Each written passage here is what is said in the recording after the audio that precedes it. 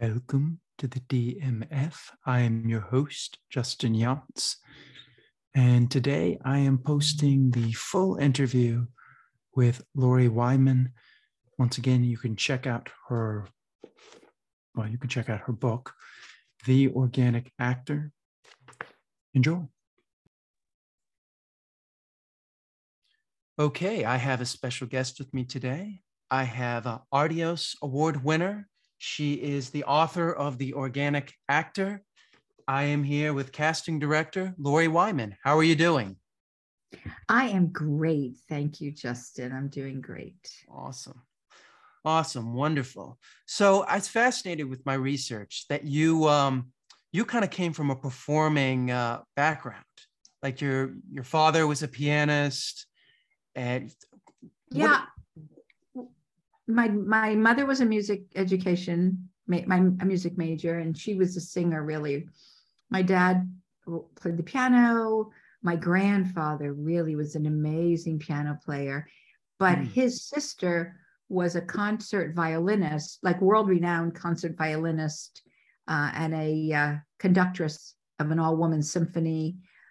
So I came from a very musical background. Yeah. Which is performing as well. Yeah. Did they push acting on you? Because you also did plays, or was that that was what I wanted. Yeah, that was what I wanted to do. No, they never did that. Never did that. They just let me do whatever. But I loved performing, and I loved anything pertaining to the industry, and it was exciting. Yeah. Did you always have that work ethic that you've always had? I think it's gotten more intense as I've gotten older. When I was in school, I got good grades, and I never not turned in homework. I never skipped school. I was a good student in that respect. So I had that work ethic, if you will. And then anytime I had a job, I never called in sick. I remember when I was younger in my career, and I worked at a talent agency. And this is in the old days.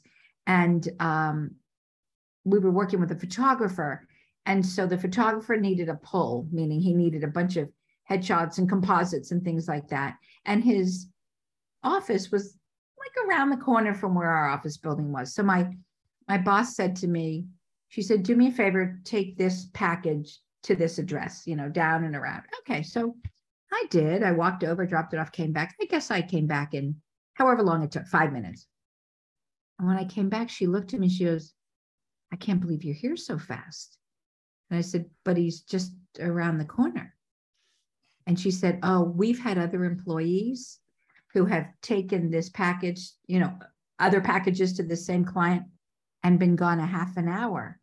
And I looked at her, I said, a half an hour? It's around the corner, Yeah. And that's what they were used to. And I wanted to get back. I had work to do.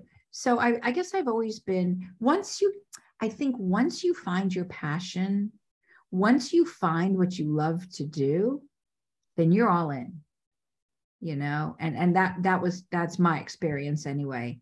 When people say to me, are you going to retire, or when are you going to retire? I'm like, why? I love what I do. I love what I do all day, every day. When I finish with you, I'm going to sit down and I'm going to watch a bunch of self-tapes for the leads in a movie that I'm currently casting. That's like on my agenda today. I'm not going to do that. That's on my schedule, and I'm going to love it. And it's exciting. And tomorrow I'm going to do the same thing with the local characters. And I can't, and I'm thrilled to be able to do what I do now because of COVID and everything. I'm thrilled to be able to do what I do remotely. So if I'm in one state and you're in another state, you can still audition for me. You can do a self-tape and send it in to me.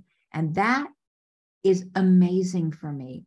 My world is no longer like that. My world is like that. It's so great. I mean, that's one of the things that technology has benefited from is that we have, Zoom. You can talk to somebody from over there. You can send self-tapes. You talked about in previous interviews of how, you just have to send like a big VHS over, and that was the tape. People don't realize that, like, to get put on tape, it was a big deal because it wasn't easy. And it was also, if you wanted to audition for me for a project that I was casting and you lived in Atlanta, you would have come down and let me put you on tape. If you lived in Orlando or Tampa, you got in a car and you drove 4 or 5 hours.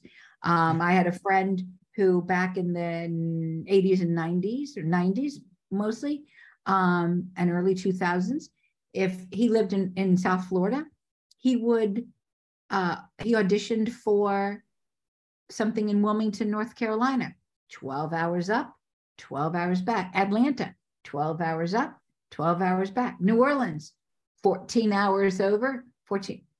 And now it's an amazing, it's just, I love technology. I don't come from the generation that grew up with technology. Yeah. We didn't have that kind of technology when I was a kid. So I had to learn. And there were a lot of people of my generation, who dropped out of the business because they either were not willing or couldn't comprehend the technology. Yeah. It's the same thing with actors. Actors will do that too. Like, they're like, oh, I shouldn't have to do that. I should just have to act. And then they kind of just drop out. And it's like, you got to keep up with the times. Things have changed. More is asked of you. It's very, very important that you do exactly what you just said. Keep up with the times. Like, there's something called Actors Access. I'm sure you're familiar with Actors Access. So in order for you to audition for me and my projects, you have to have an updated Actors Access profile. Then when we send you the invitation, which you will get through Actors Access, you need to know how to check that so that you know when you get an Actors Access invitation. Then you have to do the self-tape, and then you have to upload it to Actors Access. And how many people, and I know how many people have done that and forgot to hit the submit button. Why? So I we don't get. I was just talking to my associate this morning, and I said to her, we're missing some people for the leads. She goes, yeah, I'm going to email them all again, because it's possible that they self-tape, because they didn't decline the audition. Yeah. They didn't decline it, which means we should be getting an audition from them, but we didn't. And she said, I wonder how many of them did one, thought they uploaded it. Yeah. But forgot that last submit button. And did they click the thing that says, yes, I want to send a self-tapes. Now it's not just, you can decline or accept. And confirm or decline. Yeah. Yeah. Confirm. Yeah. Exactly. So there's a lot of little technology. I taught a class this past Saturday, and while I taught it about how to audition for one line in movies and TV shows, I also talked about Actors Access, and I also talked about their profile. And I said to them, you guys need to, this is part of it. And another part of it is labeling your self-tape.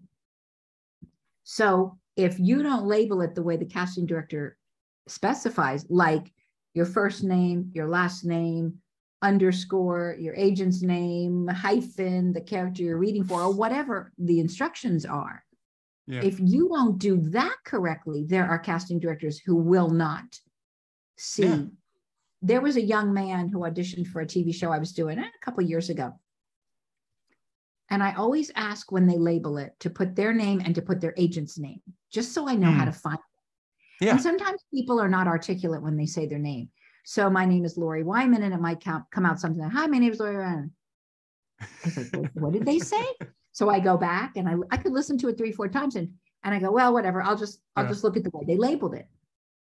Well, this young man did not say his agent, and his name was kind of difficult to understand. So I went to see the label, and he said his name. When he said it, he said his name. He did not say his agent. What he did say was, "And I live in Miami,"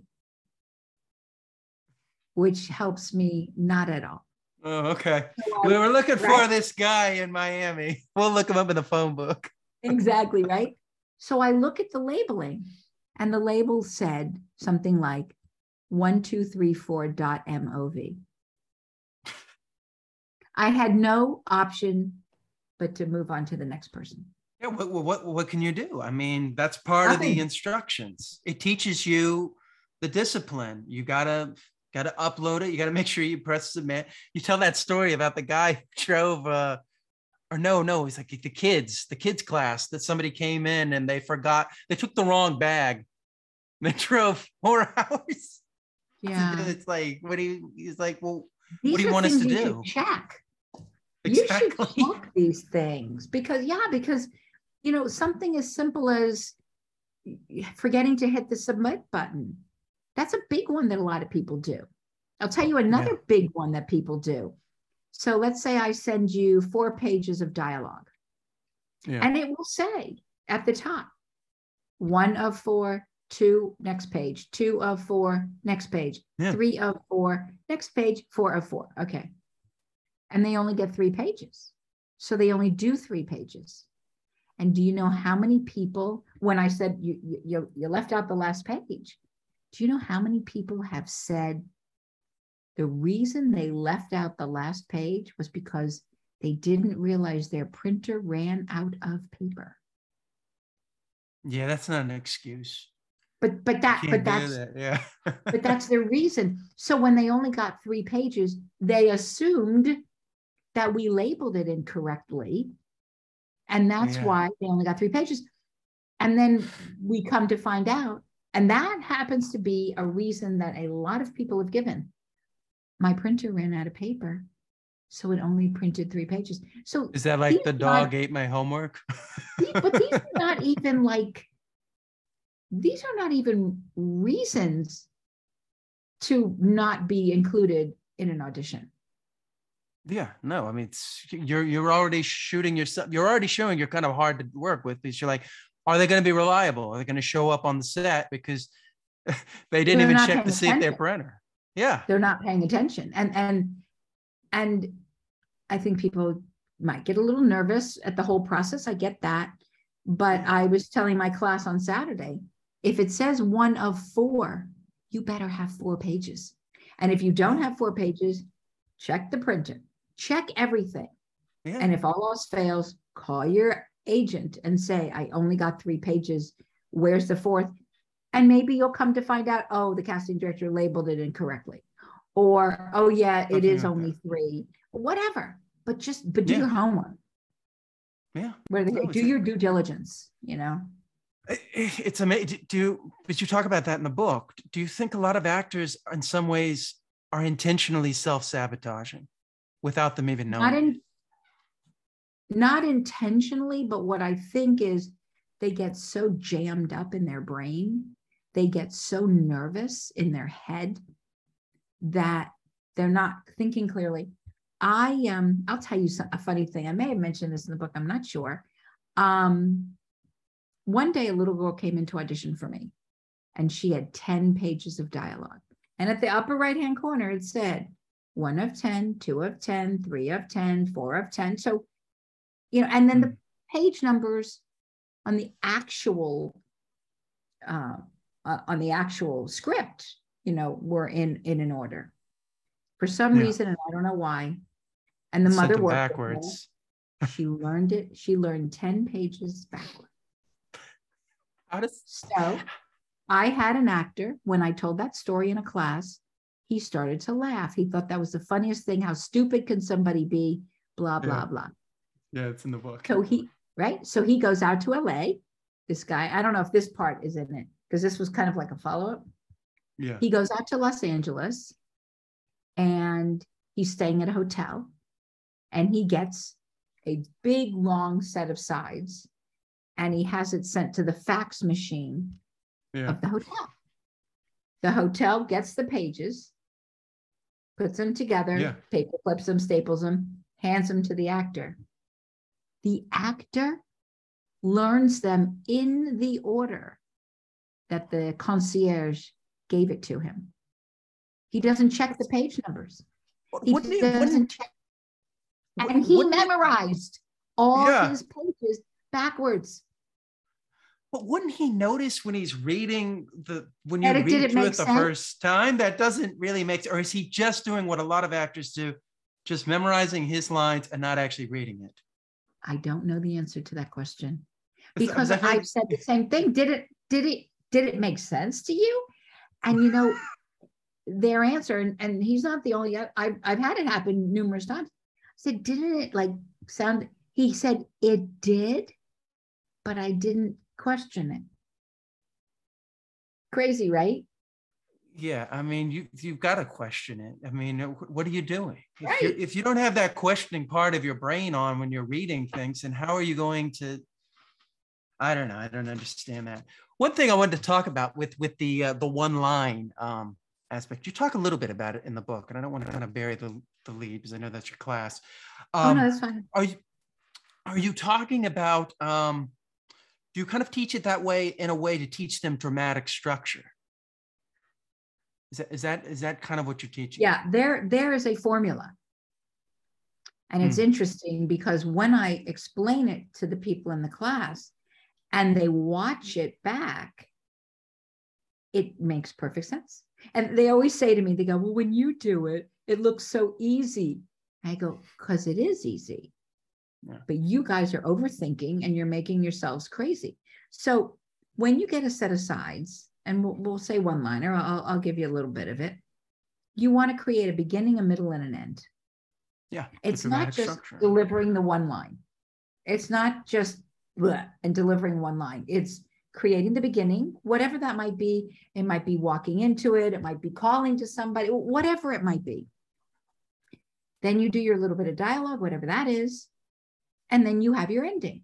You don't just stop the audition.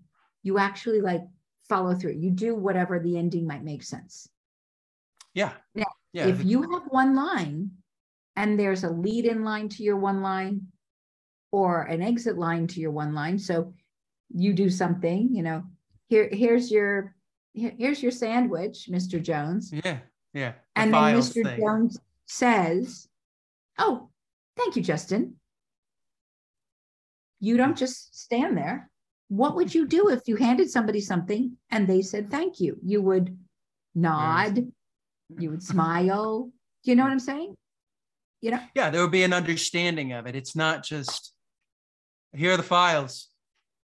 Because then it would just be, then it's comedy. It's you have if you to just create, there. You have to create like it's a whole little, I call it a mini scene. So this girl did one of these over the weekend, and she did not have anybody read the other line. And then she said to me, my acting teacher told me that you don't do the other lines. I'm only supposed to deliver the one line. And I said to her, time to find a new acting teacher. Yeah. And she said, but I like her. I said, well, you can like her, fine, but she's giving you bad advice. And then you're going to go audition following that bad advice. I said, and we had just watched, I don't know, 15, 20 of these auditions. I said, do you understand why it is important? I know. I said, you see, right? I see. I said, well, maybe you can enlighten her. I said, but the idea is she's the one who's supposed to be. So then that led me to, and it leads me to saying to you as well, do your homework when you hire an acting coach. Make sure that you're not hiring somebody. I say, there's a lot of actors who teach, and there's nothing wrong with actors who teach. But what I say is make sure that they book too. Because if there's an actor who teaches and they never book anything, well, then I wouldn't want to study. Like, it would be like trying to take exercise and nutrition advice from somebody who's over 300 pounds. Do you know what I mean? Like, you wouldn't find some unhealthy, overweight, Burger King eating, pardon me, Burger King, but you know what I mean, person to guide you on health and fitness. Yeah. So why would you have? One thing I'd add to that is a lot of acting teachers will have you come in, and if it's one line, they'll want you to show a bunch of range. And it's like, no, it's not the time. And that's something I learned from Reeves. Like, it's not really about, we just want you to come in and play the role. And we don't want you to, you tell the story about the Barry Sonnenfeld where, he came in, I don't want actors, no actors, so, but I want twins. And you kind of, you played the little trick on them. And but they want, don't they act. want that. Yeah. They want that authentic birth. They don't want to see you. They don't want to see you doing the acting. You also tell the story of the guy who you guys made up and everything. And then he comes in and he essentially kills his whole, any chance of the audition by saying, oh, these aren't real. Oh, this isn't real. This isn't real. This isn't real. Oh, this is not real. It's like, he went to such great lengths, and he was a good actor. And he looked wonderful. I mean, all he had to do was just stay in character.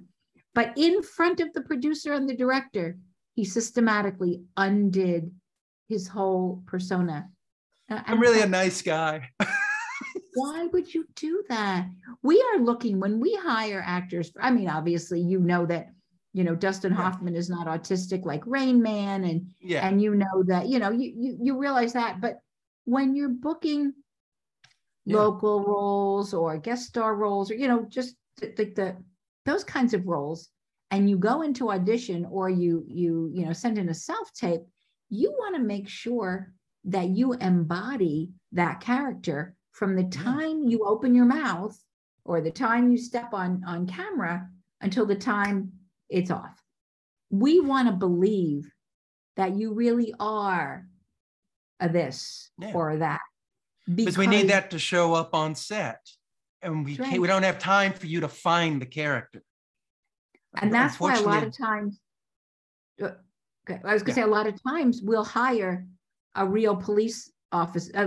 There are a lot of people who obviously they act, but they are on their other job, a police officer, a nurse, a paramedic, and so when we hire a real police officer for the role of a cop, well, we're not having them do a whole big production. It might only be a line or two, but we believe that, well, they'll really know how to say this as a real cop would say it. Or if they have to perform CPR, a paramedic or, a fireman, whatever, a real one would know how to, how many beats to do the CPR. And so even if you are not, I remember I had a guy, he auditioned for a paramedic. And they had said to themselves, we would really love to find a real paramedic. And this guy was not a paramedic, he was an actor. So he didn't feel comfortable lying to the client by saying, well, I am a paramedic, because just in case they called him out on it, he didn't. And so they said, are you a real paramedic? He goes, my brother is, and I go on runs with him and I follow him around and I watch what he does. And I know. So that made them feel more, oh, okay. So this guy knows his way around. He wasn't going to be performing any procedures on anybody. But they felt comfortable. Like, oh, this guy knows his way around a paramedic. You know what I'm saying? Do you think it's got to that point because actors have kind of failed them so many times in the past when they did trust it? Like, in some ways it is the actor's fault that, like, we can't trust you to show up as a character, and then we need to see the character and only see the character. Well, no. Well, okay. So I was doing a TV series and we hired this girl as a dental hygienist. She is not a dental hygienist. She's an actress. But she did a very good audition. So we hired her as a dental hygienist. And she had to do however they do, put the thing around the neck and open the mouth and look in the mouth. And at the end, they ended up cutting her out, or at least the visual of her out, because she didn't know exactly how to put the thing on. She didn't know exactly how to put the mirror in the mouth, you know. So that's why it's important for them to hire, if they can, somebody who really is that, because they won't have to get a technical advisor on the set. They won't have to, you know, if they get a real cop who knows how to hold a gun, who knows how to point it, who knows whatever, they don't have to get a technical advisor to show the actor how to hold a gun and how to point it or whatever it might be. Yeah. So I always tell actors, if you have, not like I'm a CPA, because no, but if you're cop, nurse, paramedic, something along those lines, like golfers. Like oftentimes I do commercials. I cast commercials as well. I recently did something where we needed golfers. And I said to the golfers, you're not going to play 18 holes of golf in a 60-second commercial. However, you need to know how to stand, how to hold the club, maybe how to putt, maybe how to swing. You need to know that. So that's why oftentimes clients, like I'm doing something right now with golfers, and one of the qualifications is you have to be at least a 12 handicap. I guess they figured if they're at least a 12 handicap, they're going to know how to stand, how to hold the club, how to swing and all that. So there's you can't just hire a pretty face and hope, because see, people who are really real with it, they'll spot it like that. Yeah, it's just, secondhand nature. It's not like, you watch Law and Order, when they're talking about murder, they're not going, oh my God, there's a murder. It's like, no, it's every day. It's blah, blah, not, blah. Exactly. It's just, and that's what they want. That like, just almost habit forming of just like, okay, we just go through the motions. An actor is going to go, start, doing the camera and everything. And it's like, no, just, you got to make it as be a paramedic. You got to be real. Just be real with it. That's what it is. Yeah. Do you feel it's better now, because you talk about how the actors would like self-sabotage, would sabotage each other, say, well, so-and-so said this, and she keeps screaming, he comes screaming in there. Well, you said this. Is like, I never said that. He told you that. It's like, you're going to believe him? It's like, so amazing. Do you think that's good that's no longer there? Yes, because actors sabotage themselves plenty. They don't need any help. But with the self-taping, they're not, which is good. They're not sitting in a room with a dozen people sitting around them who are in their same category. And the actor, nobody may be bothering them, nobody, but they will sabotage themselves. Like, oh, look at that, she's prettier than I am, she's younger than I am, I like that, I like what she's wearing better than what I'm wearing. Oh, her hair looks, I mean, you know what I'm saying? Like, they do that. They've almost talked themselves out of no, I'm not good. And then when you come in, the body language is going to say, well, they don't really like this. I could probably sit here and tell you story after story. I have one talking about sabotaging. I was doing an in-person casting, and I was looking for an older gentleman for whatever role, I don't remember. And earlier in the day, I had seen a man, an actor, who was somewhat of a celebrity. This was Hispanic, and this particular man was somewhat of a bigger name celebrity in that field. Yeah. So an hour or so later, another man comes in. And what he did, which many actors do, is they would scroll through the sign-in sheet. Let me see who else auditioned, which is really bad for the brain. Don't do that. No. Don't do that. Doesn't matter who else auditioned. Yeah. But he's scrolling through, and he says to me, I'm not auditioning. I said, why? He said, because look who auditioned. How do I compare myself to him? I said, you don't have to compare yourself to him. Yes, I do, because he's going to get it, and there's no chance of my getting it. And what I didn't tell that second actor, because I didn't feel like it was my place, is that the star, the celebrity guy, when he auditioned for me, he actually currently at that point had Parkinson's disease. So his voice was shaky. His hands were shaky. He was no way going to book it. But it wasn't my place to say to that second actor, no, you can't. Oh, don't worry about him. He's got Parkinson's. That's not my place. But I just kept saying to that second actor, you never know. You never know. You've got to audition. You never know. You never know. And I knew. So when you think in your mind, I don't have a chance, first of all, you're putting negative energy out into the universe, which I don't like. But also, you don't know. I interviewed for a movie once. I was interviewing for a movie, and the way it happened was I had to meet the client at the hotel. And they were also interviewing another casting director at the same time. So that casting director was sitting like across the lobby, and I was sitting on this side of the lobby. And so I could hear, and their interview was first. So I could hear their whole conversation. I heard the whole conversation. And they were talking to them. Oh my gosh, we're so excited to meet you. And we're so happy. We can't wait to work with you. Blah, blah, blah, blah, blah. So I'm sitting on my side, and I thought, I have nothing to lose. So they finish with the other interview, and they're waving, oh, we'll see you on set. Bye. Can't wait. You know, that kind of stuff. So now I'm really feeling like, oh, this is going to be fun. Yeah. But I'm not feeling like poor me or anything like that. I'm just feeling like, well, I'm going to have a good time on this interview because I have nothing to lose, right? So the other casting director leaves, and the person I'm supposed to meet starts to walk away. And I think his name is Joe. I want to say Joe. So I holler across the lobby, Joe. And he turns around. I go, my turn.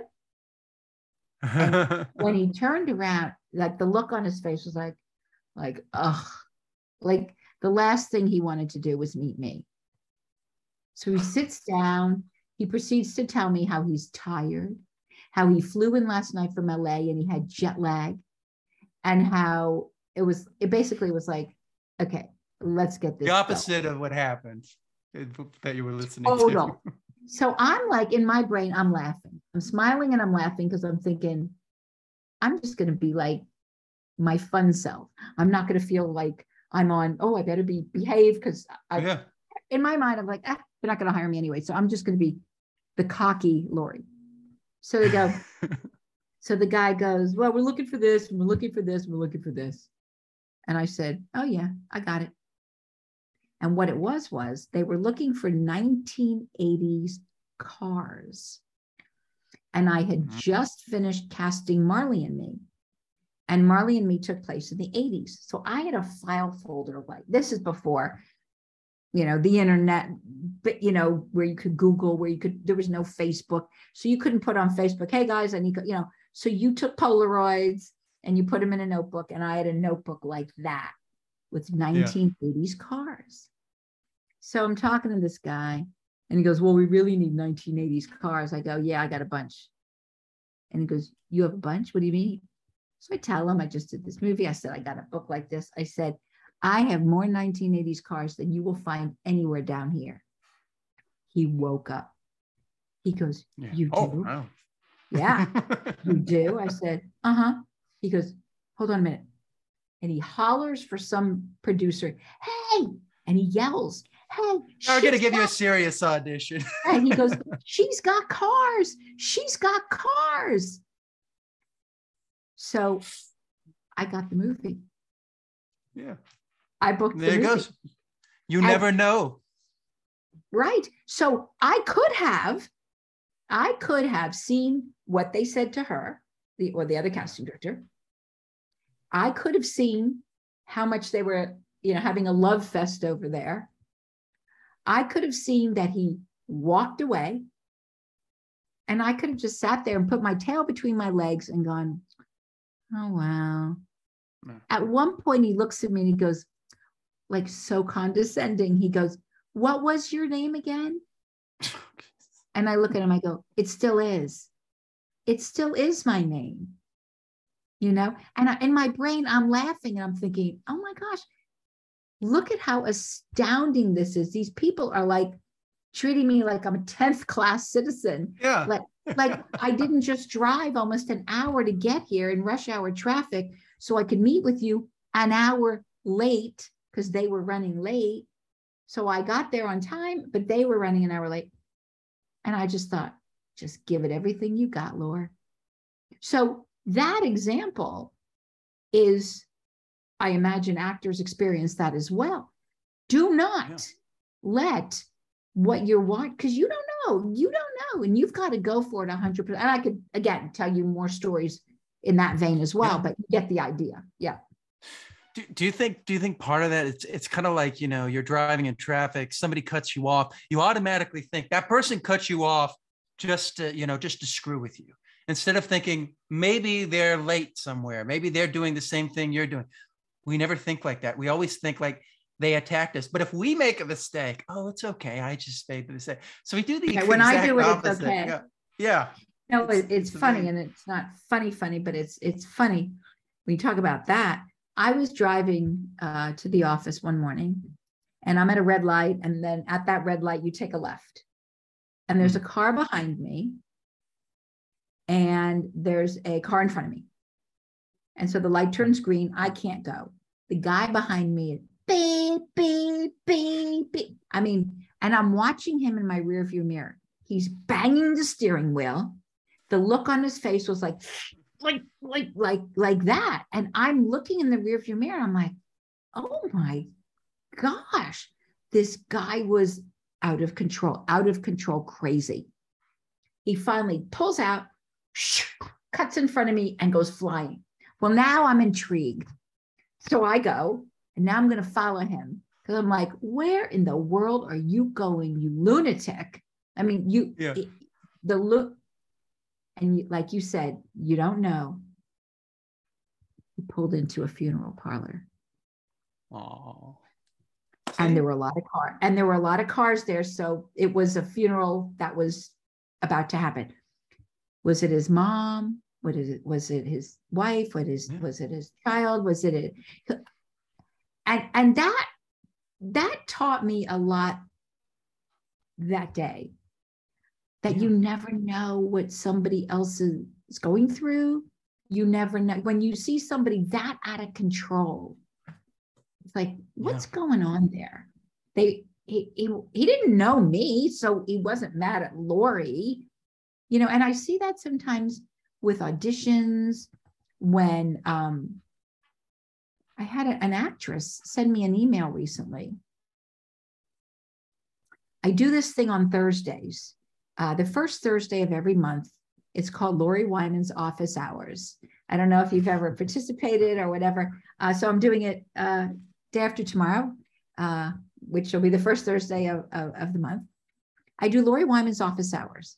And it started at the beginning of the pandemic, and I used to do it every single Thursday. I did it every single Thursday for 1.5 years.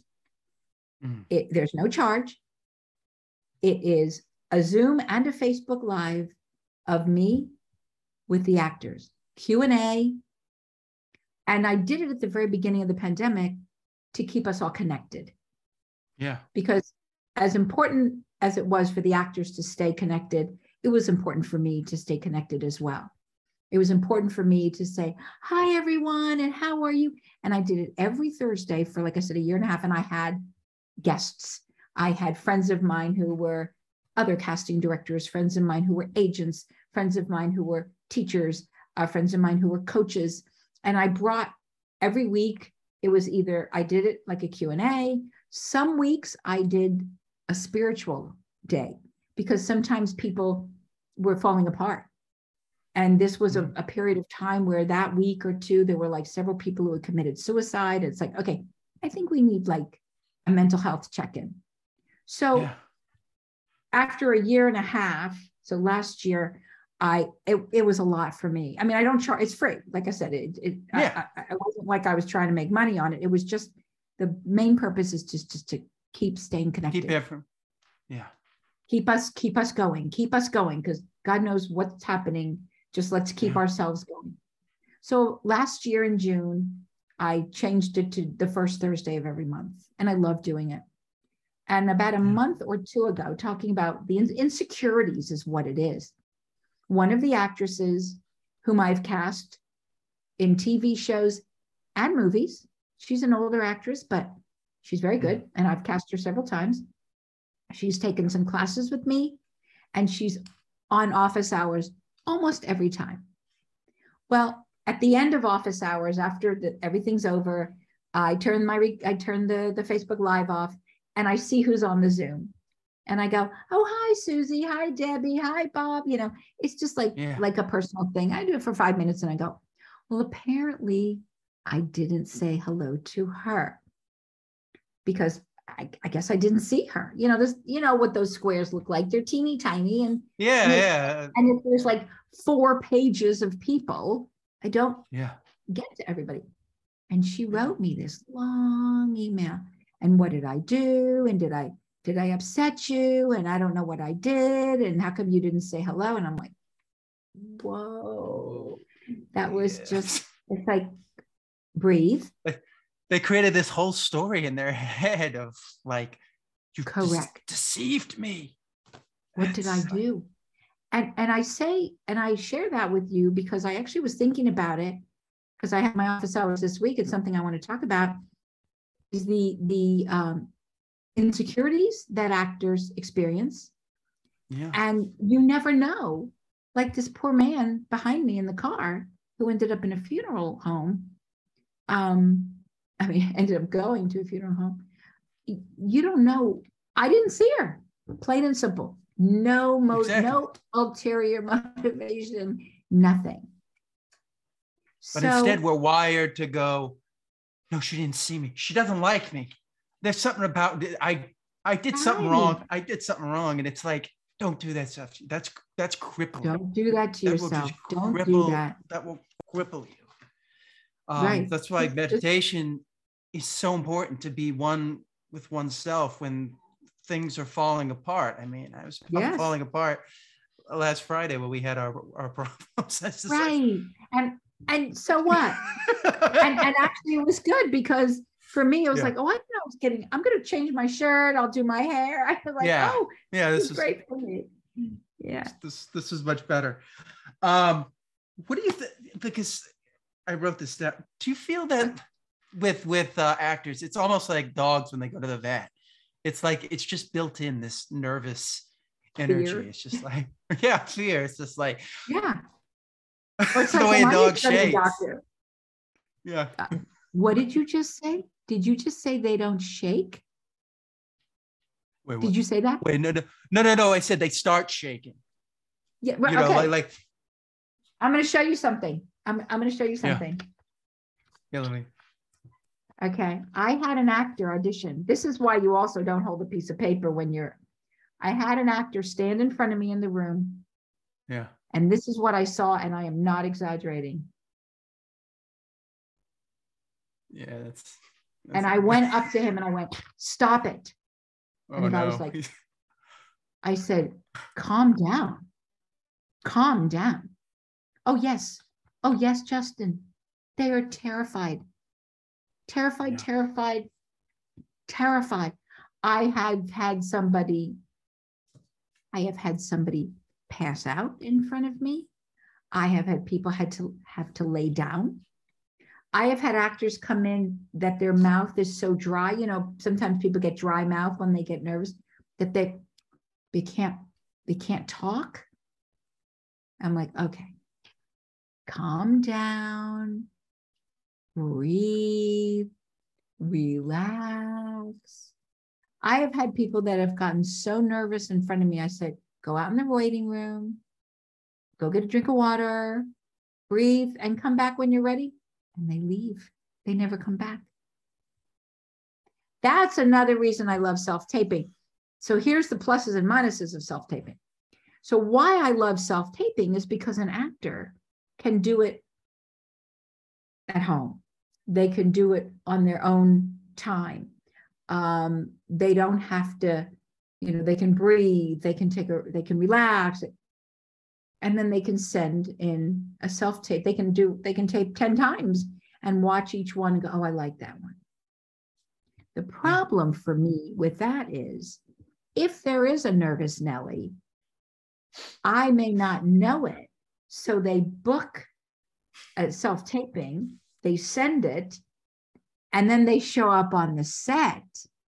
And they're like, what they did say, I get myself into? Action. And they're just like, freeze. You're lying. And people tell me, and I always get the phone call, don't hire that. That happened on Bloodline. This guy did a great self-tape, great, and booked him. And when he got to the set, blah, blah, blah, blah, and it was supposed to be a recurring role. So he lost that. We had to recast it. The casting director from Los Angeles called me and said, you cannot read him again, Lori. He doesn't perform on set. He freaks out. And that was terrible. But so that's the downside for me for self-taping, is I don't know how many takes you took to get to that one perfect self-tape. This was the 90th take. Sorry? I said, this was the 90th take that we did. Right. And I don't know that, because I mean, if you're coming into my office and I see 2 take, 3 take, 4 take, I go, all right, we got a problem here. Yeah. But I'm only getting your perfect take. And like you said, I don't know how many takes it took to get to that one perfect take. So I've really, honestly, thank goodness, not had many of those at all, a couple over the years, but it's part of it. Do you think it's a lack of, like, I've always thought, is it paralysis by analysis? Is it too much training? Is it a lack of training? Is it just the mind? It's not too much training. I really don't think you can train too much. No, I don't either.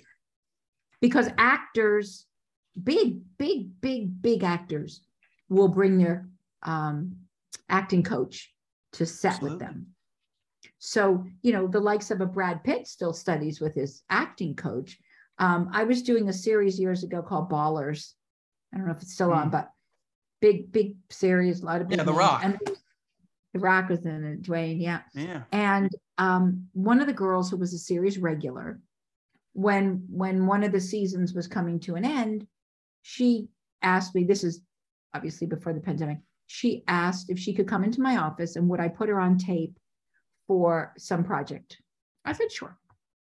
So she came into the office and we were chatting, and she was almost done shooting in Miami for that season. And I said, where do you go now? Or what? She goes, oh, I go back to LA. And I said, and what are you going to do? And I knew the answer. I wanted to hear her mouth say it. I said, and what are you going to do? She said, I'm going right back to my acting class. Now, here was a girl who had been studying for years. Here was a girl who had just finished, it was either her first or second season as a series regular. Yeah. This never knew too much training. She was going, it's like when a football team wins the Super Bowl. What do you think? They go, okay, we don't have to train. Right back to training. Of course. Same with acting. You can see the discipline that an actor should do by watching sports, greats.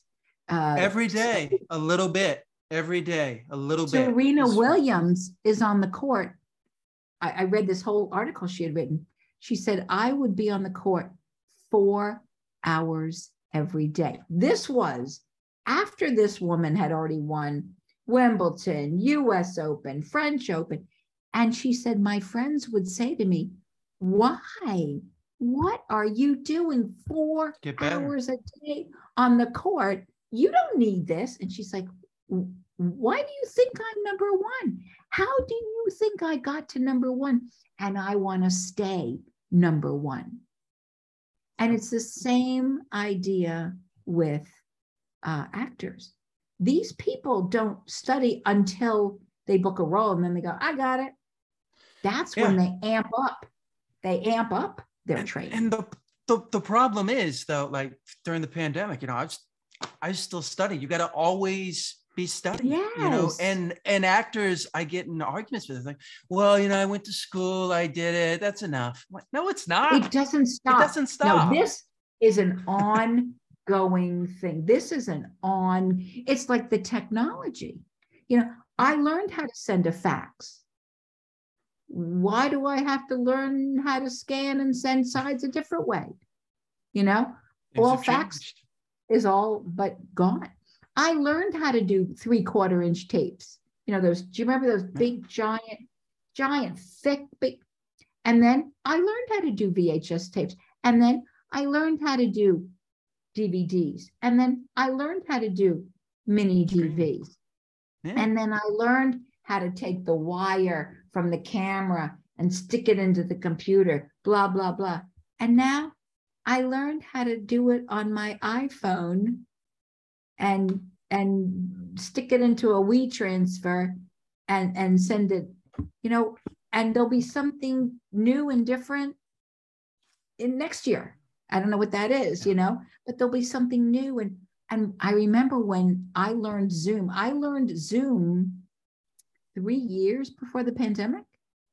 I learned Zoom. And the reason I learned Zoom is because I wanted to be able to teach classes to more people, because I used to teach in a studio. So I would teach in a studio in Miami, or I would teach in a studio in Orlando, or I would teach in a studio in Jacksonville or Naples. I would go to different places.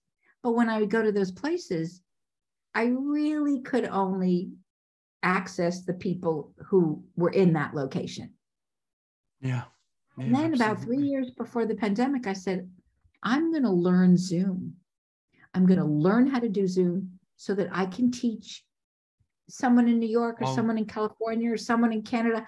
I have a girl who's taken a couple classes with me who's in South Africa, and another one who's in Australia, and people who are on airplanes who get the Wi-Fi who've taken classes with me from the airplane.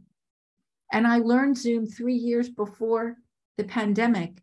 And let me tell you something, it broke my brain. I was like, oh my gosh, this is so hard. This is so hard. This is so hard. Because nobody was doing it so much. And and let me tell you, all day long, I would holler into my assistants and I'd say, I'm sending you a Zoom invite, so go on at 2:00. And then I learned it. And then through the pandemic, I learned more and more and more and more. And during the pandemic, I was tech support for my friends for Zoom because I had already learned it. I believe it. And in another year, there might be something else. Yeah, and you'll learn that. And we'll learn that. And that's what actors have to know. Because the acting of today is nothing like the acting was in the 1940s or 50s. Back then it was, oh, I love you. Yeah. It was overacting. Oh, it's very presentational. Very. Do something like that today. Today, everything is small. Unless it's comedy. It would have to be comedic. Less is more. Keep it real. Less is more. Yeah. Don't overact it. Don't overact it with your eyes. Don't do that. Don't do that. Just be you as much as possible until you need to add more to that. Correct. Why do you think it's the times we're living in that actors don't do more work? Or what do you think it is? What is causing? Is it technology? Why are they reluctant to work on it? Laziness. We are in a time now, I believe, that a lot of people expect things to be handed to them and they don't want to do the work. Yeah. They are in the generation, or we are, all of us, of things that are immediate gratification. We if it takes more than 30 seconds to open an email, we're frustrated. Yeah. There's a lot of immediate gratification. You're not going to learn how to act. I had a gentleman who took the class with me, and this is a good example. This guy was a guitar player, and he wanted to be an actor. So he took a class with me like for a weekend. Yeah. This guy was a phenomenal guitar player. This guy knew guitar inside. He was equal to any guitar player out there, any big guitar player out there. And one day and I mean, he could pick up a guitar and do anything with it. And one day he called me and he expressed his frustration. I said, "What's the matter?" He said, "I'm not booking anything acting." I said, "Well, other than my class, have you taken any other acting classes?" He said, "No." I said, "Well, let me ask you a question. Did you study your guitar for like a day and get to where you're at?" He was like, "No." I said, "How long did you study?" "Well, I started studying when I was 8. And I would practice the guitar hours and hours and hours every day, day after day, year after year, into my teens, into my 20s. I said, "Do you think that's what made you the phenomenal guitar player you are today?" "Of course." I said, "Then how pompous of you to think that you were going to take one weekend workshop and be this great actor." Exactly. But you see, and I'll tell you something else that I think. When we watch TV or we watch movies, the people who are really good make it look so easy. How hard is it to talk to you? I'm talking to you now. I sound natural. I'm not overacting it. My face is not dancing all over the video here. It's easy. How hard is it to talk to you? I watched a movie the other night with Jessica Chastain and Idris Elba called Molly's Game. I love that movie. It's such a great film. Great movie. So good. I watched the acting. I watched the movie, but I actually watched the acting. And I watched her and I watched him. They're acting, the monologues. And I'm like, wow. It was so hard. I mean, they made it look so easy, but it was so hard what they were doing. I mean, she graduated from Juilliard. And it's Sorkin. Sorkin. Some of the hardest artists, he wrote it. Brilliant. I said to myself, I'd love to get some of those monologues and give those to people and go. But she went to Juilliard. She did. And same with Oscar Isaac. She was in his class. Do you know who cast Oscar Isaac in his first and second movie? I think you're gonna tell me. Yeah. I think it was me. It was. I think I know which one it is. Well, he did All About the Benjamins. That's what I was gonna say. Yeah, and Big Trouble. And he did Big Trouble. And I'll tell you, I don't even know if he knows this story, but the director of Big Trouble was Barry Sonnenfeld. Sonnenfeld, yeah. And I love Oscar. Oscar took my class, my little class for the weekend. And I said to myself, this kid is good. So I brought Oscar in to read for Big Trouble. And he does his audition and he leaves. And I loved Oscar. I just thought he was so talented. Yeah. And Barry says to me, I don't like him. I said, you don't like him? I said, I think he's great. I don't know. I don't think I like him. And I said, well, he's good enough for Juilliard. And he looks at me and goes, whoa, whoa, whoa, whoa. What did you say? I said, he's good enough for Juilliard. Rewind that tape. Let me watch that again. And that's how Oscar booked that movie. I don't even know that he knows that. Because it's so like, awesome. What are you kidding? What are you telling me? He's good enough for Juilliard. He's not good enough to play a one-line role. Yeah. Come on, he's great. And that's how Oscar booked that. Yeah, and Oscar used to hang around my office all the time. God bless him. I am so monumentally proud of him. I look at him as like one of my babies because when he was young and he started out, and and he's done so well with his a most violent year. He was so good in that. And that's the movie with Jessica Chastain as well. I mean, he did the Scenes from a Marriage. With and Jessica. They did. I still haven't watched that yet. Yeah, I watched. I think it was like 4 or 5 segments. Yeah, I watched it because I love both of them. And they met in school. They both went to Juilliard together, which is amazing. They did. But these people don't stop training just because I'm exactly.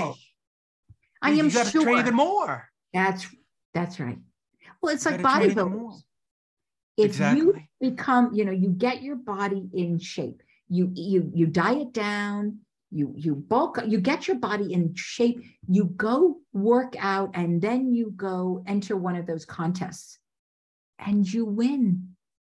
What you got to go do it again. What happens if you stop training, you stop eating, you stop doing all of that? What do you think? You're going to stay in shape? No, you're not going to stay in shape. It's the same. You become Mike Tyson when he faced Buster Douglas. He just decided, oh, I've got it. And like, no. No. But that's the thing. So I think that people watch other people who make it look easy.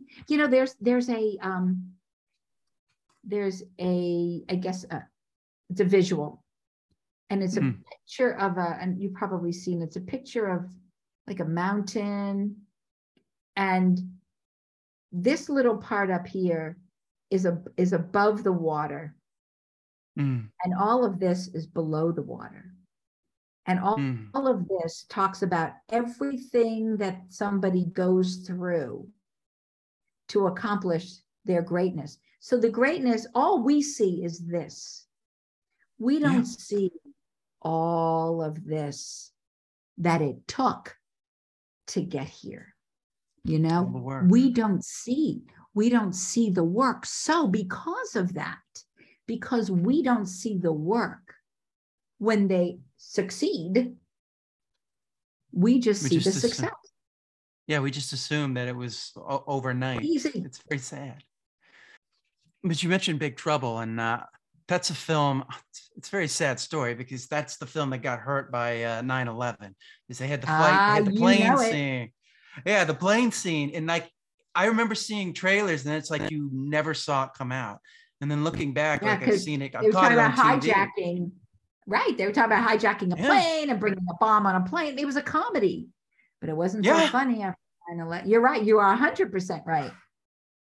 And I think it's an underrated comedy. It's got Rene Russo. It's got Tim Allen. It's got so many. Joe Warwick. Oscar Isaac. Oscar Isaac. Tom Sizemore. Jean Garofalo. Verduga. Janine. Sofia Vergara. Yeah, she's in Sofia it. Vergara. That's like one of her first roles. She's in that. Yep. So many people are in that movie, and it's like I don't think people. Tom Sizemore. Sizemore. Yeah. Tom Sizemore. Zooey Deschanel. She's in that. Yeah. As well.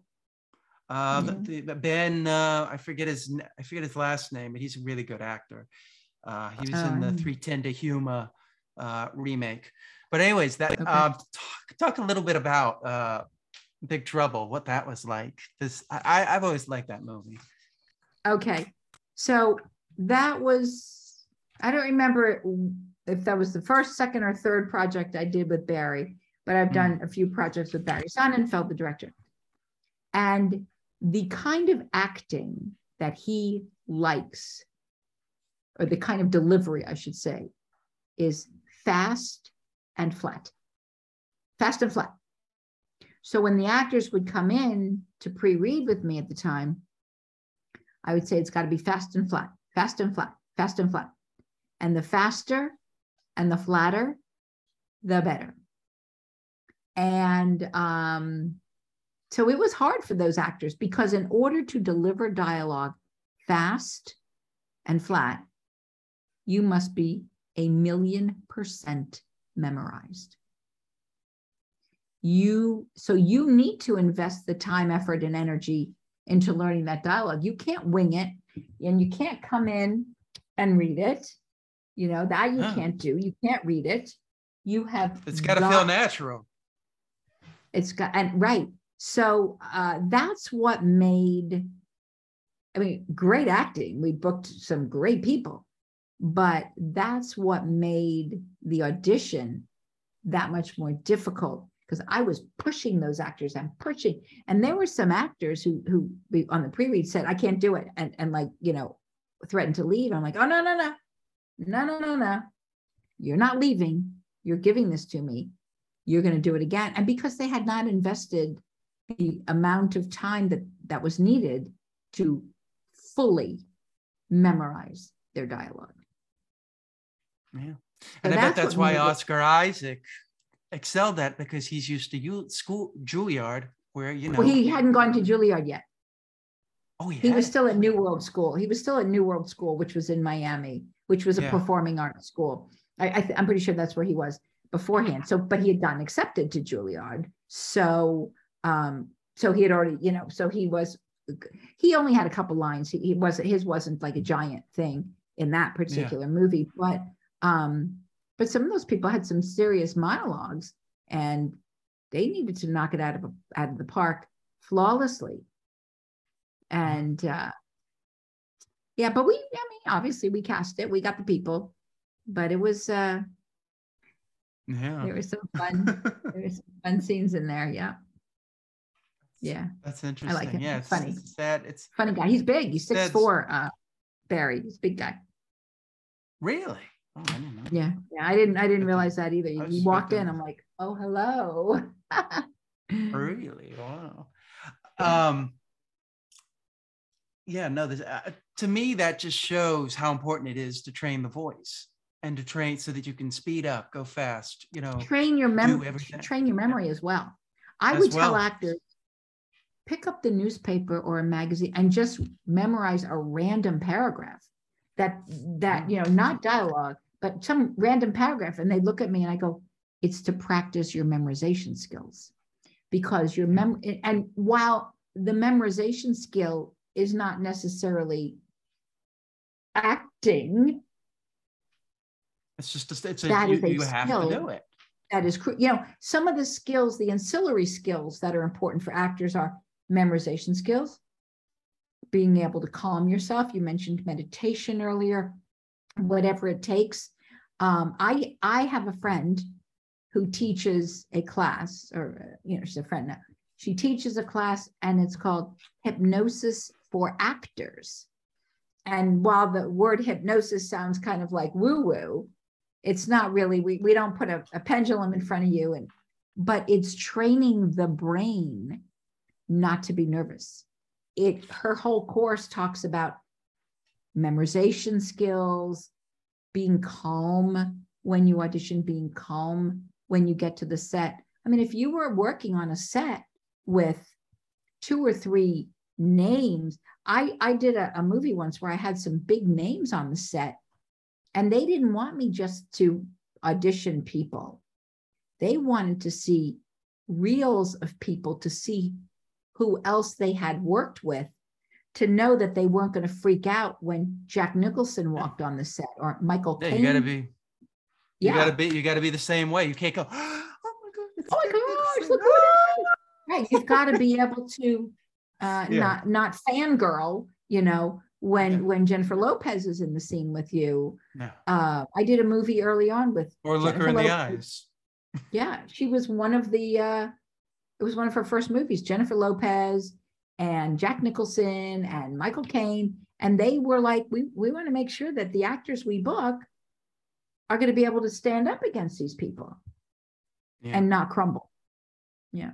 No, it's important. And you mentioned hypnosis. That's something that I've looked at, because you're talking to the subconscious, which is extremely important for actors. She talks about the subconscious mind. Big. Yeah. You're right. She has a whole thing. when I get a script, I write out note cards. I put my line and then the other line. If they're really long, the other line, I'll like shorten it a little bit, and then I'll record the thing, listen to the lines. Then I'll put a space in between it and have the line afterwards. So you're getting the auditory and the visual and the written form of it. Right. You got to do all of them. You have to do it all. And I always say, whatever works. You know, there's no right or wrong. And do it in different places. Don't get used to just being in your bedroom or in the bathroom, because then you'll get stuck in when they bring you into the casting office, like, oh wait, the air's different here. We have to change it, you know? So it's interesting. It's a weird business. Tell me a little bit. So you got your master's. I did. In something involved with this. Can you talk a little bit about that? Yeah, I did. I will. I had always wanted a PhD. I don't know. I haven't gotten that yet, but I knew I had to get a master's, you know, beforehand. So I went to a college where I live, because I wanted to be able to study something pertaining to the psychology of actors. And they had something called, it was a drama therapy track. So drama therapy is therapy, but using drama exercises. So you've heard of art therapy or music therapy, where, you know, people are drawing or painting and they do therapy through art, or they do. Well, this is doing therapy through acting exercises. I mean, we studied Stanislavski. We studied Eisner. It was so fascinating. And so it was not in, which I think it should have been, it was not in the Department of Psychology. It was under the heading of education. So I actually have my master's in education. But when I heard about this, I said, I mean, it totally resonated with me. And I said, I'm going to study that. So I went to school. The head of the department, a lovely man, had been an artistic director of a theater whom I had known in years past. And then he went back, he got his PhD, and I had lunch, I had Starbucks with him actually. And I said, well, let me talk to you about this. So we met, and he goes, I think you'd be great for this program. And I said, oh, I don't know. I got scared. He goes, well, you'll be okay. So I took one class at a time. Because at the time that I got my master's, I was casting Burn Notice, I was casting The Glades, and I was casting Magic City. I was doing you know, what do they say? If you want to get something done, ask a busy person. You've probably heard that. Oh yeah. Talk about busy. So I had a daughter who was at the time 8, 9 years old. So she was, you know, young. And I was casting 3 television series. And at the time, I would go to the office of those particular series to do callbacks, because nothing was on the way it is now. Now, as soon as we hang up, I'm going to watch a bunch of videos. I'm going to create a link. Boom, I'm going to send it to my client, and he'll book people that way. So, it took me 3 years to finish this master's, but I was diligent. Just stayed the course, one class at a time. I worked so hard on that. I worked so hard. Every paper I wrote, I mean, I labored over. I spent hours and hours and hours and hours. And I always had the thesaurus. And I mean, I wrote papers. I never knew that I could write papers. And one of the papers I wrote, which was really fascinating about actors, was based on a psychological term called the myth of normality, and what that's about, which is interesting. So the myth of normality is a psychological term talking about, you know, what normal is, what the myth of being normal is. So instead, I told the professor, I said, I want to write this all about actors. And the thing with actors that I discovered, which, I mean, we all know, but I kind of like, delved into it, is that a normal person auditions or interviews for a job. You might interview for a job at IBM or a job at Target or a job wherever, a bank. You interview, and you finally get a job, and you have a job, and you work 10 years, 20 years, you have a job. Yeah. With an actor, you audition, you finally get a job. You work a day. Maybe and then a you week. go back and do it again. And it doesn't stop. So you have to have a different mindset when you audition. You have to just know this is part of the process. And every job interview or every audition that you have is just another opportunity. And your job is auditioning. That's your job. Your job is auditioning. And once you do your job well, then you get the prize, which is you book the job. Yeah, but your job is an actor, and then you start all over again. Yep. Right. So there's always, everything's always a little tentative. And sometimes you book a day, and sometimes you book a week, and sometimes you book a month. There might be ongoing for 6 months. That's why you got to stay positive. Yeah, you see, people don't realize casting directors and actors are very alike, and that we're always kind of hunting for jobs. Always. I just finished casting a television series for Warner Brothers. It's going to be on Apple TV, starring Vince Vaughn. It's in pre-production right now, so who knows what will happen. The creators of this show are the same people who created the Emmy Award-winning Ted Lasso. So that they've got some, credibility. And of course, they've cast they've written other shows as well.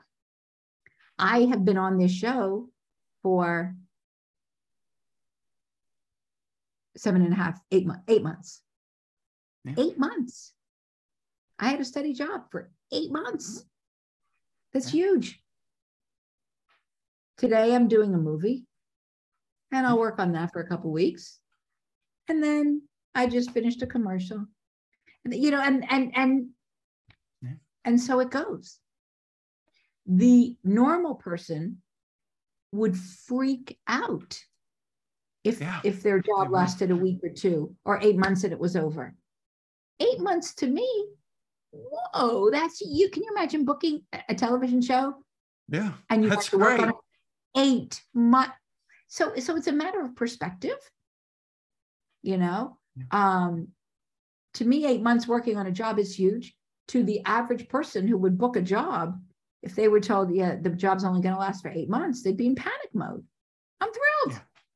Yeah. We learned to adjust. And drama therapy was something that was so fascinating to me, to get into the psyche. It's just to reframe things. You've got to reframe them. Every time you audition for something, you look at it as an opportunity. Absolutely. Not a panic situation. Yeah, and it's an opportunity. Show up prepared to do what you prepared and show that. You didn't prepare, then that's your problem right there. There you go. Nobody can help you with that. That's right. We can't help you with that. So wrapping up here, thank you so much. This has been delightful. Thank you. This has been so much fun. Thank you. Do you have a beginning of the day routine? I do. I get up early. I don't get up at 5 o'clock early. It's anywhere between 6:30 and 7:30, depending. I get up. I have an accountability group that I've had for a couple of years, and we meet every other Tuesday morning. I have a group coaching program that I work with a group of actors. We do that every Monday morning. I like my mornings. Some mornings, there's this exercise class that I participate in that meets 4 mornings a week. So I try to go to that a few mornings a week. You know, I have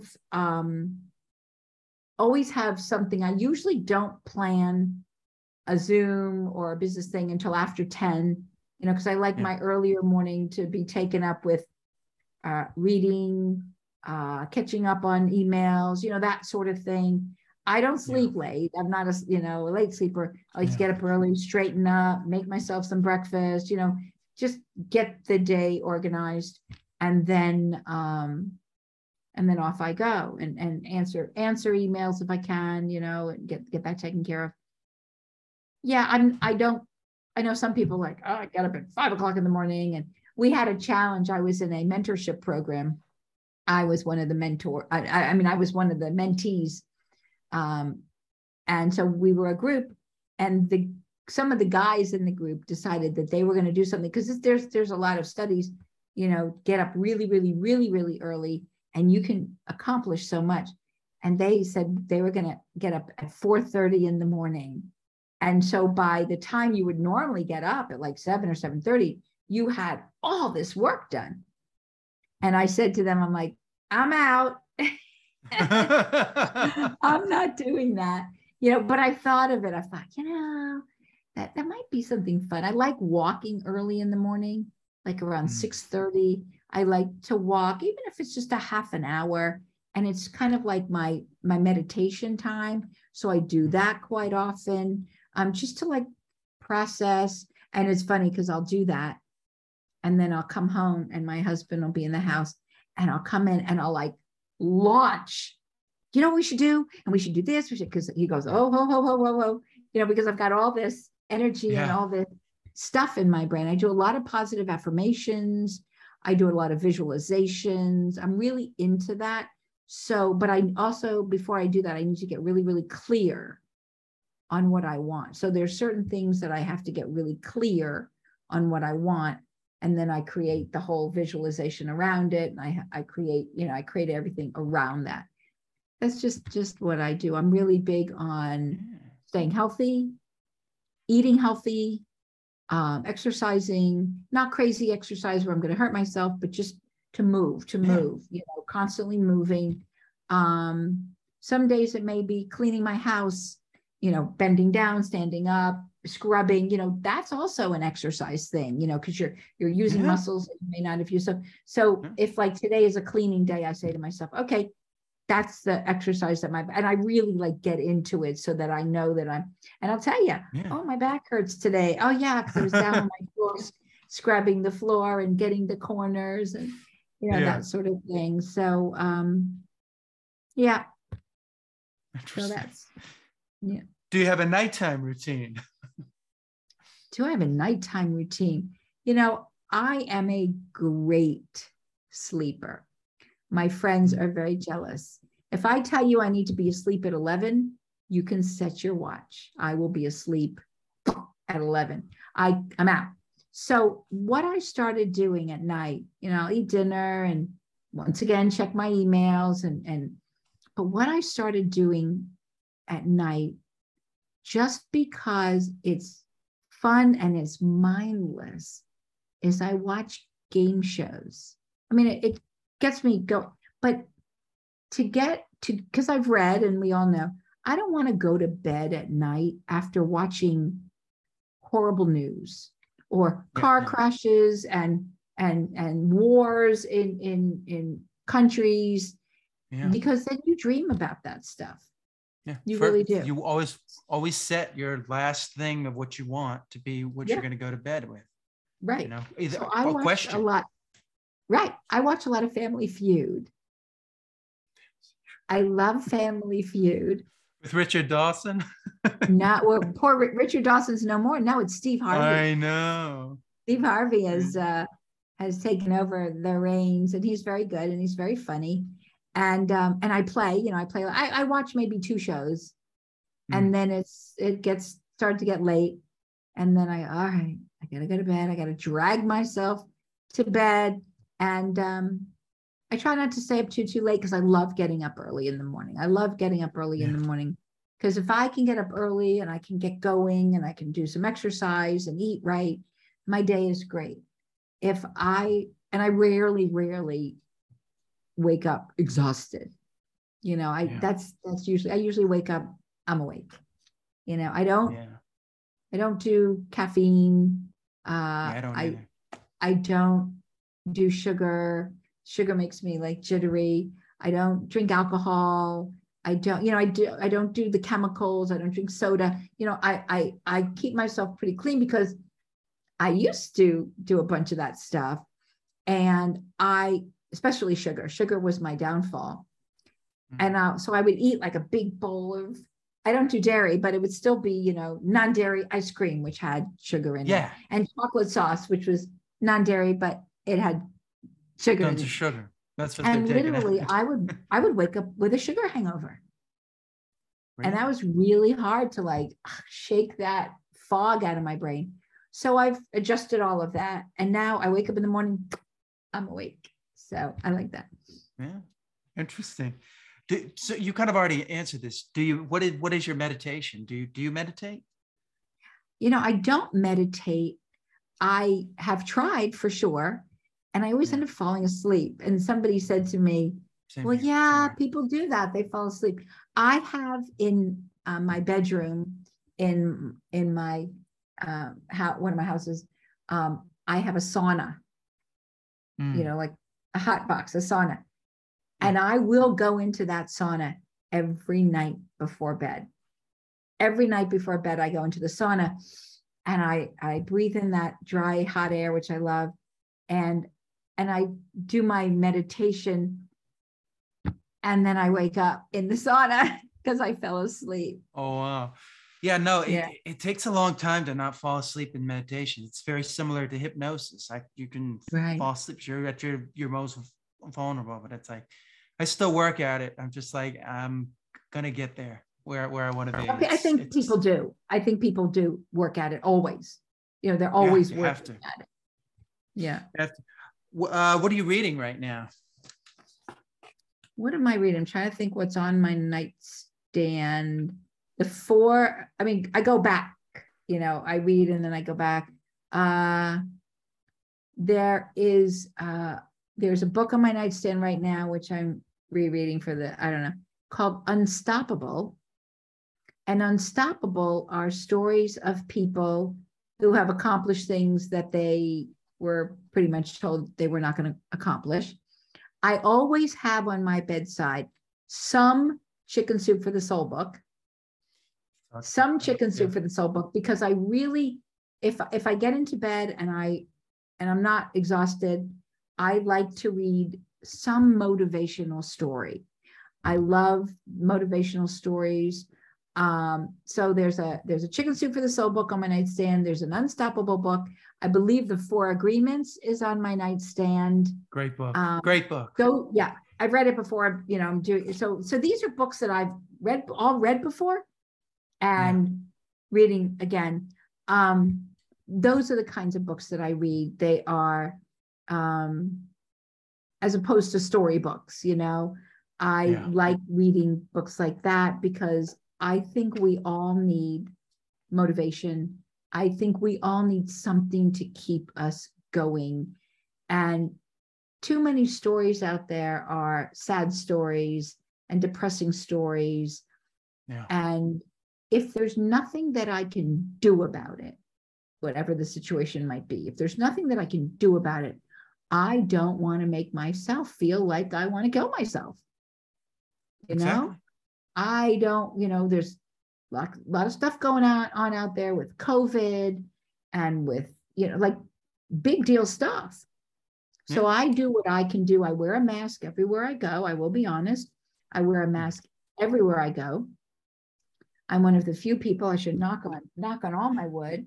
I'm one of the few people that I know that has not gotten COVID yet. Wow, that's great. Pretty much everybody I know has gotten. I have maybe 4 people that I know that haven't, 5 people, like a very small number. Yeah. And then when I ask people, well, how did you get it? Or why did you get it? And they always say pretty much the same thing. I let my guard down. I took my mask off and I was in a room with people that I thought were okay. Yeah. And some of these people, you know, some of these friends of mine are in their later 70s. And one friend of mine said, I really thought I was going to die. I thought, okay, this is it. I'm done. Another friend of mine, a young guy that I know, early 30s, he said to me, I thought I was over. And, you know, and I hear these stories and I don't wallow in it. I don't focus on it, but I learn from it. And I say, don't let your guard down, Lori. Just don't let your guard down. Wear the mask. I don't care if people give me the stink eye or the side eye. If it works for you, it works for you. That's right. And thank God so far, you know. So that's my whole thing, is just to try to stay positive. I believe in a higher power, you know, something out there in the universe that is bigger than I am. I try to stay, like I said, I try to stay positive. I try not to look too far in the future. You know, I try to stay in today, because I've learned in the past that when I look for tomorrow, I miss today, and I don't want to panic myself. I used to wake up in the mornings in sheer panic, like the heart beating out of the chest, the stomach all twisty. And the reason I woke up in sheer panic was because of the unknown. I don't know what and that's the worst thing you can do, because if you wake up and you're already starting to think about your problems, and you're already thinking outside of yourself. Yes. You're already thinking about, what is this? Things that haven't happened yet, instead of, and that didn't serve me well. No, it doesn't. Last question. What are you watching now? Oh, well, besides my Family Feud, besides my game shows, my Family Feud, my $100,000 pyramid, my Wheel of Fortune, and my America Says, which somebody just got me into. So those are my. Oh, and I just watched something Puzzle with Leah Remini. I watched it a couple of times. It's in Brain Trains. Interesting. I am almost like, do I say this? I watched Schitt's Creek recently the 4th time. Yeah, I saw that when I was doing my research. You love that. For the 4th time. And again, it's heartfelt. It's uplifting. It's heartwarming. You cry, you laugh. I also watched the whole season of Ted Lasso, which is another. I haven't watched that. I need to watch that. Yeah, that's good. That's good. And the acting, amazing. I love watching. I love watching good acting, obviously. And then what I do is I go on Netflix and I pick, I watch a bunch of trailers. And then, so the other night, 2 nights ago, I guess it was, I saw the trailer for Molly's Game. And I was like, good actors, let's watch. So I just watched that the other night. Love them. I've started like different shows. Like I started watching The Queen's Gambit, and I watched a couple of episodes, but it was like sad and depressing. And I was like, okay, I'm just, between, she was a poor little girl and, abused, and the drug addiction and the alcohol addiction. And I was like, I think I can't do this.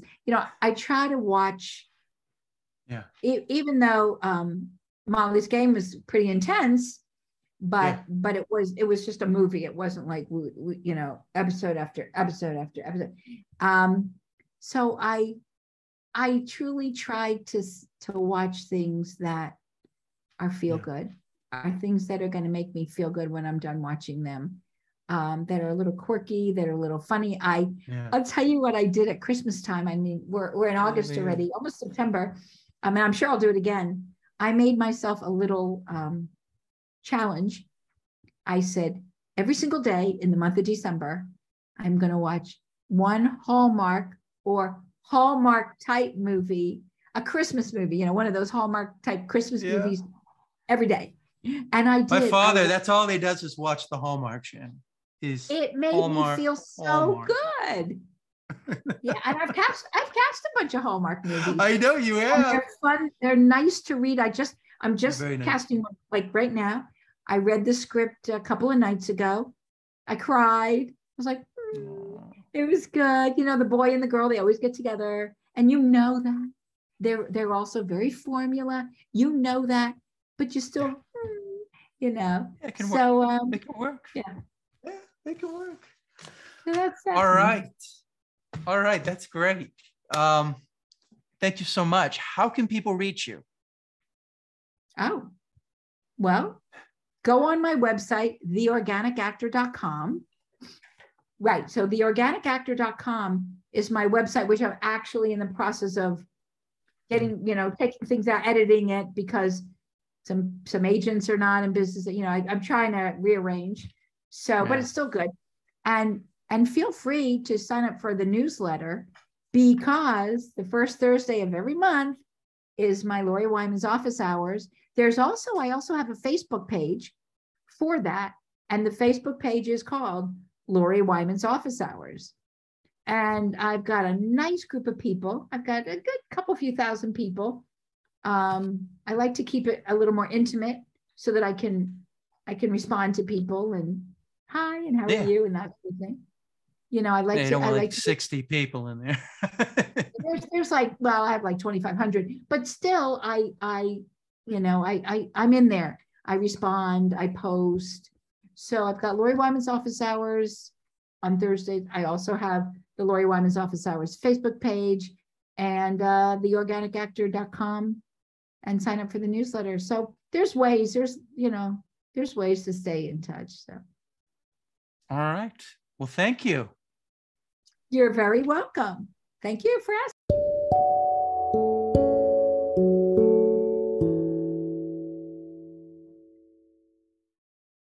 Okay, that about does it. I want to thank my guest, Lori Wyman. Lori S. Wyman, you would find in the book, The Organic Actor. I suggest you check it out. Now you can see the whole thing as one long episode, or watch it in parts. I thank you for listening. As always, you can find me at Justin Yance. And if you have anybody you would like me to interview, please, DM me, Instagram me. You can find me.